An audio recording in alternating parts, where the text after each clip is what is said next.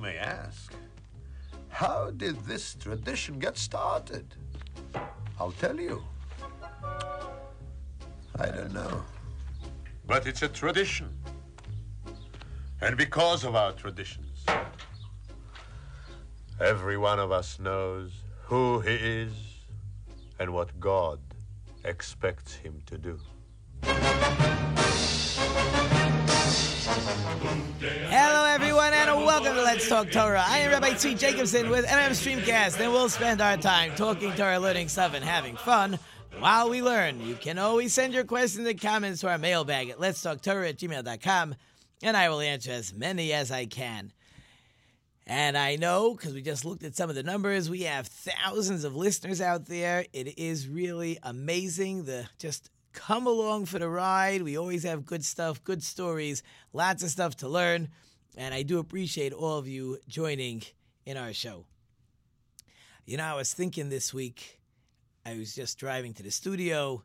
There is no snow outside. There's no snow. The whole country has snow. The East Coast has snow. The South has snow. The West has snow.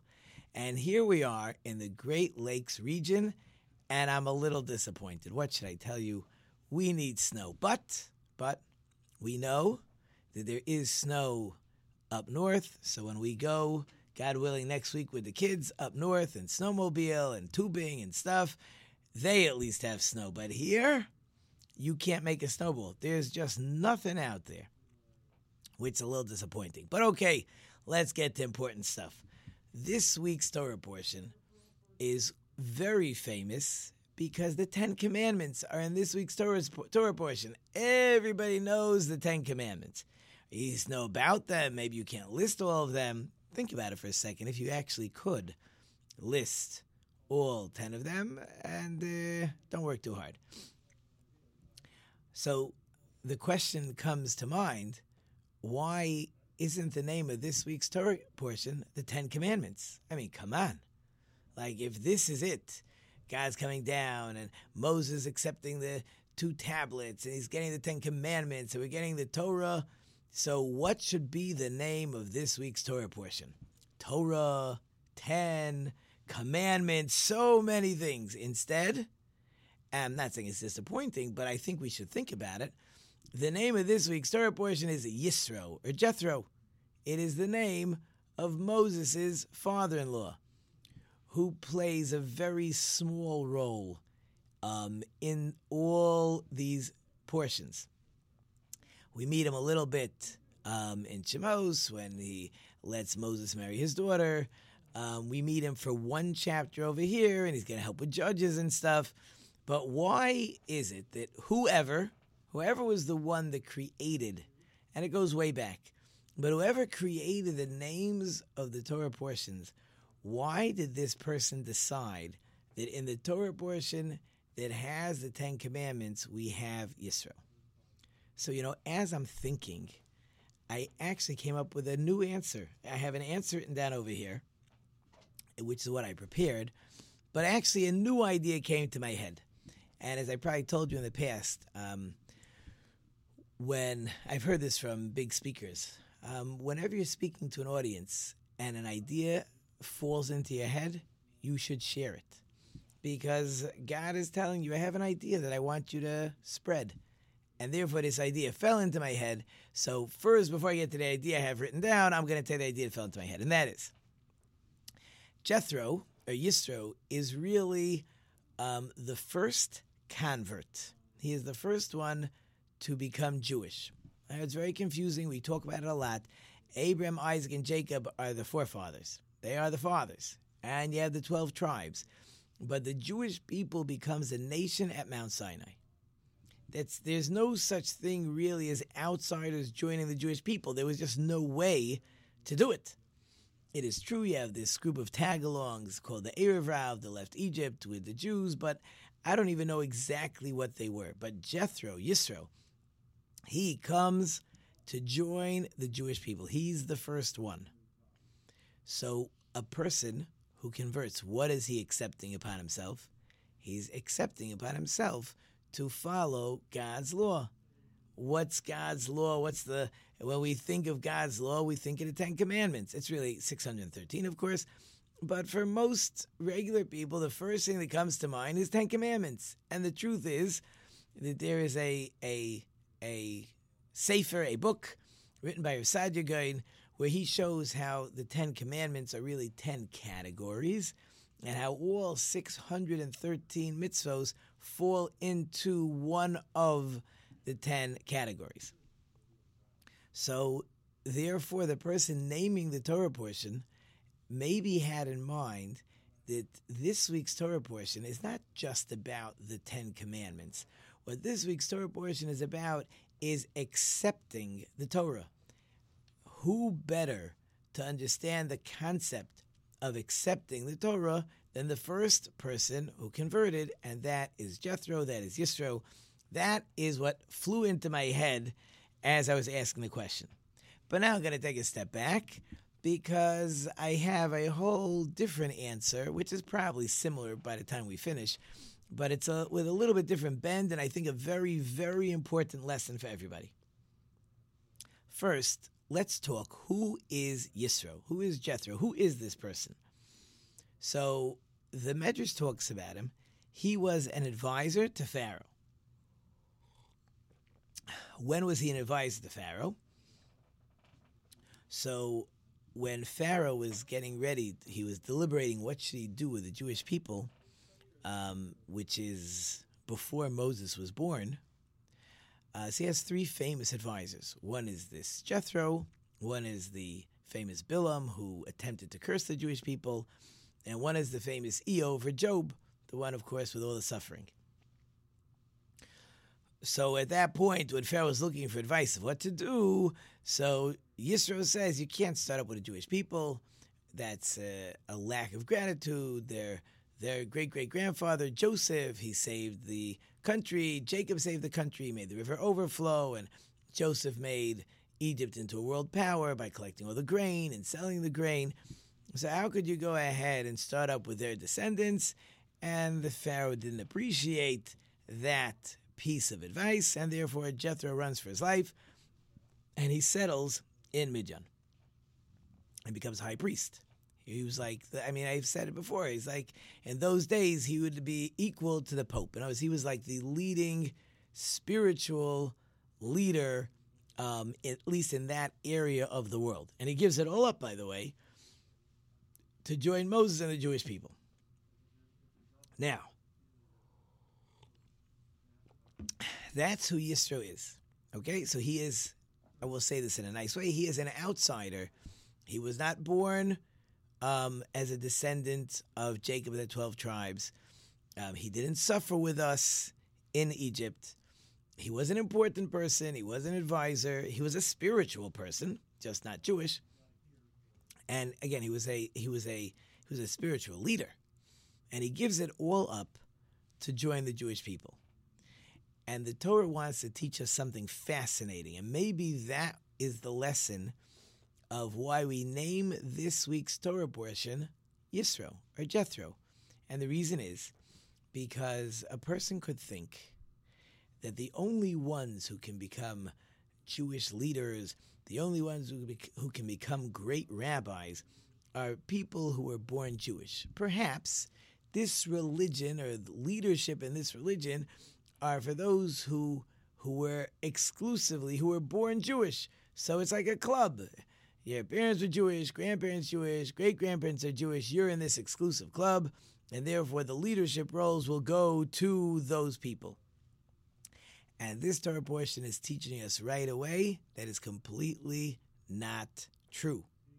Yisro is the first, but there's fantastic examples, which is great, that we have so many examples to show that being a Torah leader, a Torah scholar, has nothing to do with who your parents were.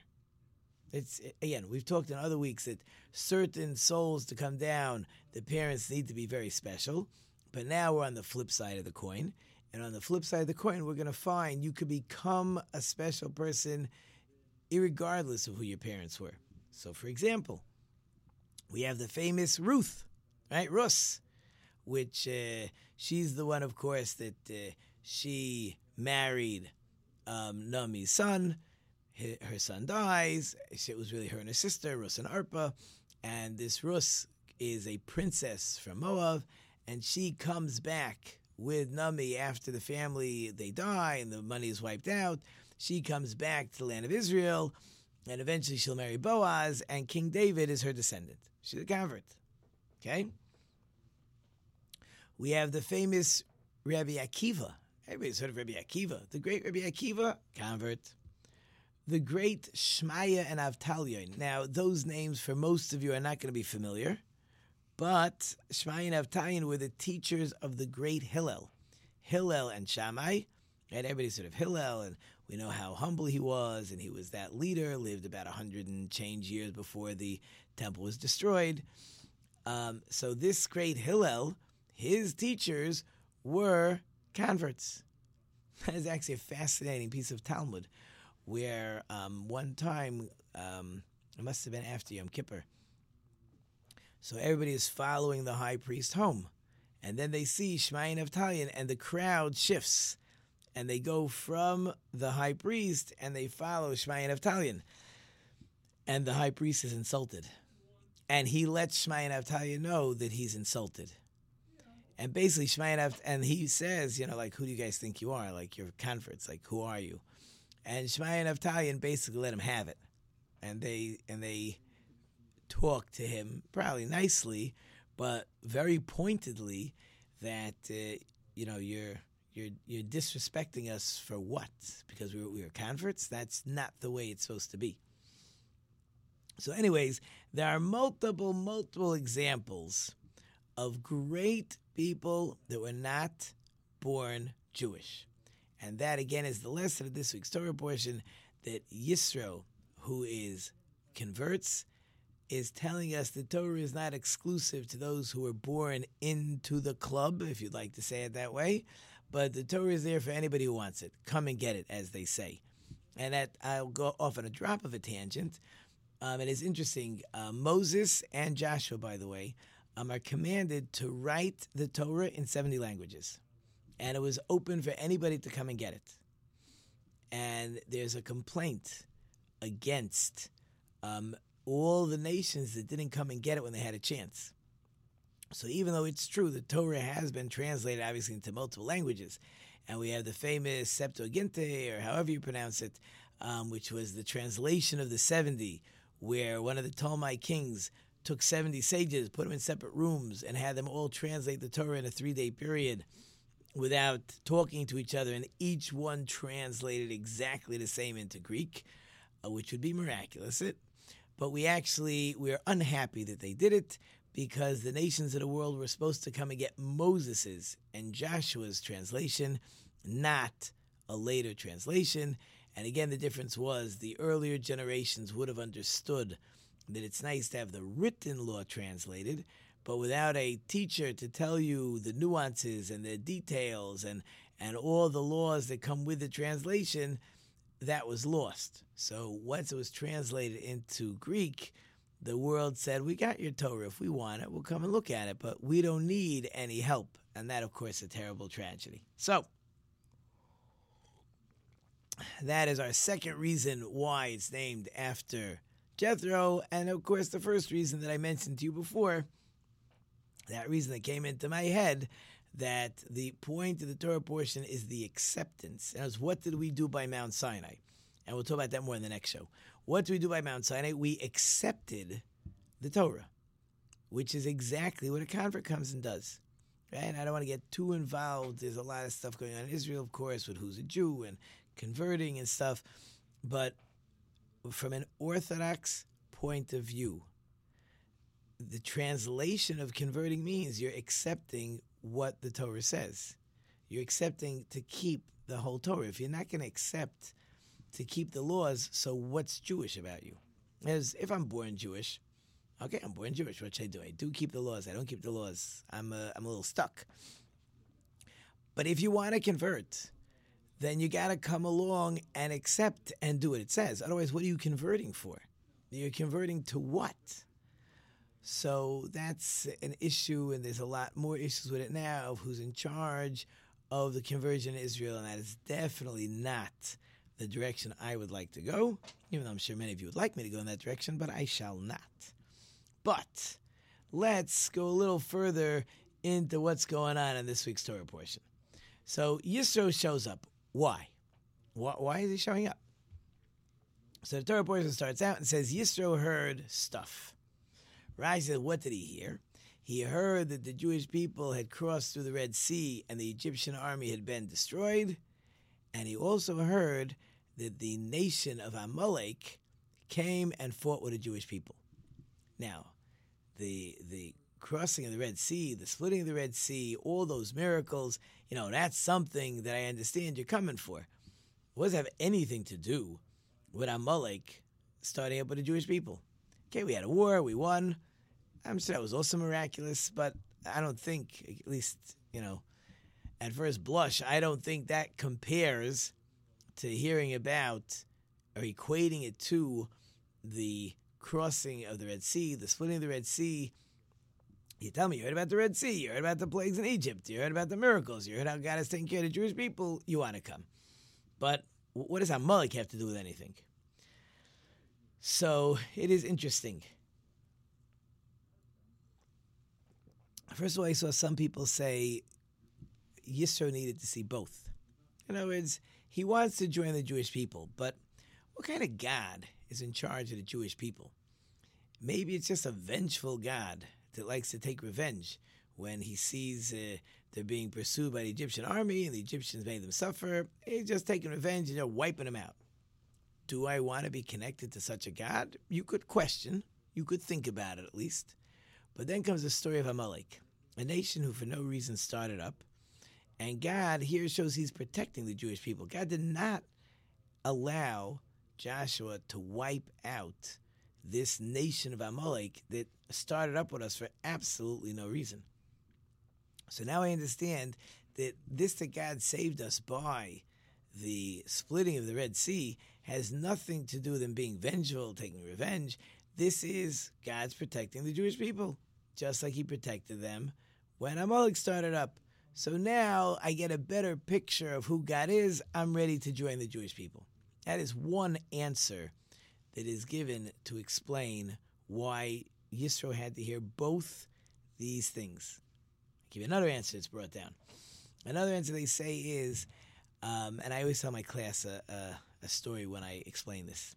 There was a Russian soldier, Jewish, and in those days, Mother Russia, right, you were not allowed to retreat. If you were on the front line, you better not budge, right? You are standing there or lying down, whatever you're doing. You are defending Mother Russia. You do not retreat under any circumstance. So there's a guy, and he was on the front line, and he says, God, I don't want to be on the front line. I tell you what, God, I'll make you a deal. If you get me off these front lines, I will go back to yeshiva. I will go study your Torah. I will be religious. I'll be a great guy. No sooner had the words left his mouth, you hear a gunshot, and his trigger finger gets hit by a bullet, and he faints. Take him to the hospital. I mean, look, if you're faint, we can't leave you on the front line. Take him to the hospital. They take care of him, and a few days later, they're ready to release him, but his trigger finger is paralyzed. So no point, right? If you can't actually shoot the gun, then the army has no use for you, so they sent him on his way. Amazing. He prayed to God, and in a second, God took care of him. So the guy has a conversation with God. He says, God, I know I promised that I would go straight back to learn Torah and be religious and stuff, but I tell you the truth. I have 3 months left of college to finish. Let me go finish my 3 months of college, and then I'll go and I'll do all that religious stuff. Well, we all know how the story ends, right? 3 months later, you don't remember the conversation so good. This person, by the way, is telling over this story when he's older, living in the land of Israel. He says, there was a fire. I had a fire to go study. I was ready. I was burning. But I let something cool off the fire, something cool off the excitement. And as soon as that happens, it's all over. So Yisro and really the whole world, you hear about this great miracle, there's be lots of people lining up to join the Jewish people. How come they weren't lining up to join the Jewish people? Why? Here's why. Because they, were busy. I should go check out that Jewish nation. Look, they had all those miracles. Their God is unbelievable. But, I have a doctor appointment tomorrow, and I have a business meeting the next day, and I promised my kids we're going to Disneyland. And all of a sudden, so many things push my idea out of the way. When I'm actually ready, I don't have the burn, I don't have the desire anymore. Yisro says, if Amalek could go ahead and start up with the Jewish people sometime soon, a few weeks maybe, after the crossing of the Red Sea, then I got to learn to act immediately. Because if you don't act immediately, you could even go ahead and make a war and start up with the Jewish people. Therefore, Yisro acts and he goes. Now, there's a lot of interesting stuff happening in the beginning of this story. It's like every word, there's something to wonder about what exactly is going on. I'm trying to get through as many as I could. I probably won't get through everything. So Yisro comes with Moses' wife, Tzipporah, and Moses' two sons, Gershom and Eliezer. Now, he comes to the Jewish people. There are these clouds surrounding the Jewish people. You can't walk in. There's no door to knock on. There's no gate. There's no guard to say, could you deliver a message, please? I'm Moses' father-in-law, and I got his wife and kids with me. There's just these clouds. You can't get through. So either he took a letter and he stuck it into the cloud, or he took an arrow and he tied the letter to the arrow and he shot it into the cloud. In any case, he sends a message to Moses, please come and bring me in. If you don't want to come for me, come for your wife. If you don't want to come for your wife, please come for your kids. And it says Moses came for Jethro. Now, you got to picture the story. My father-in-law would always bring this story up when he wants to discuss what real honor means. We get confused what honor means. I'm a teacher. Having my third graders, stand up for me when I walk into class, which they usually don't, this is not the honor I'm looking for. You know what I mean? If they tell me I did a great job that day or I told a great story, my self-worth is not dependent on how my third graders feel about me. Anyways, Moses has the letter. Gonna go greet his father-in-law. He's not making an announcement what happens. He knows what to do. His father-in-law is waiting. He's gonna go to his father-in-law. Anyways, wherever Moses goes, Aaron goes. And wherever Moses and Aaron go, they're followed by Aaron's two older sons, Nadav and Avihu. Wherever Nadav and Avihu go, it feels like a little Bo Peep. Wherever they go, the 70 elders go. Well, if you are a regular person sitting outside your tent and you see Moses and Aaron, the greatest leaders of the Jewish people are walking somewhere, you want to know where they're going. So basically, there is a parade of the whole Jewish nation going to greet Yisro. They greet, they bring him in. Moses tells him all the things that happened. He wants to know about the miracles. He wants to get him excited. He should join the Jewish people. But now I want to back up. Why is Tzipporah, why is Moses' wife with Yisro? Last time we saw Tzipporah, what happened was Moses is traveling with Tzipporah and the two kids to Egypt. They go to an inn outside of Egypt, getting ready. Moses unpacks, but he delayed in giving his son Eliezer circumcision. The angel comes and basically swallows up Moses, and Tzipporah figures out the reason is because her son didn't get a circumcision, and she circumcised her kid, and then the angel leaves. That's really the last we hear of them till right now. So they were going with Moses to Egypt, and now all of a sudden they're with Yisro. How'd that happen? So Moses had wanted to bring his wife and kids to see all the miracles and the plagues, what's going to be. But, oh, man, and there goes the music. Anyways, Aaron told Moses, we don't need more people suffering. And there goes the music. Lots of things we didn't get to talk about, but I hope you enjoyed it short and sweet. Thank you, of course, our wonderful sponsors and listeners. I can't do it without you. Thank you to the production team. We have David and Andy in the back. I hope I've left you some food for thought. Until next time, I am Rabbi Tzvi Jacobson. You've been listening to Let's Talk Torah on NM Streamcast. And until next time, don't forget to think about it.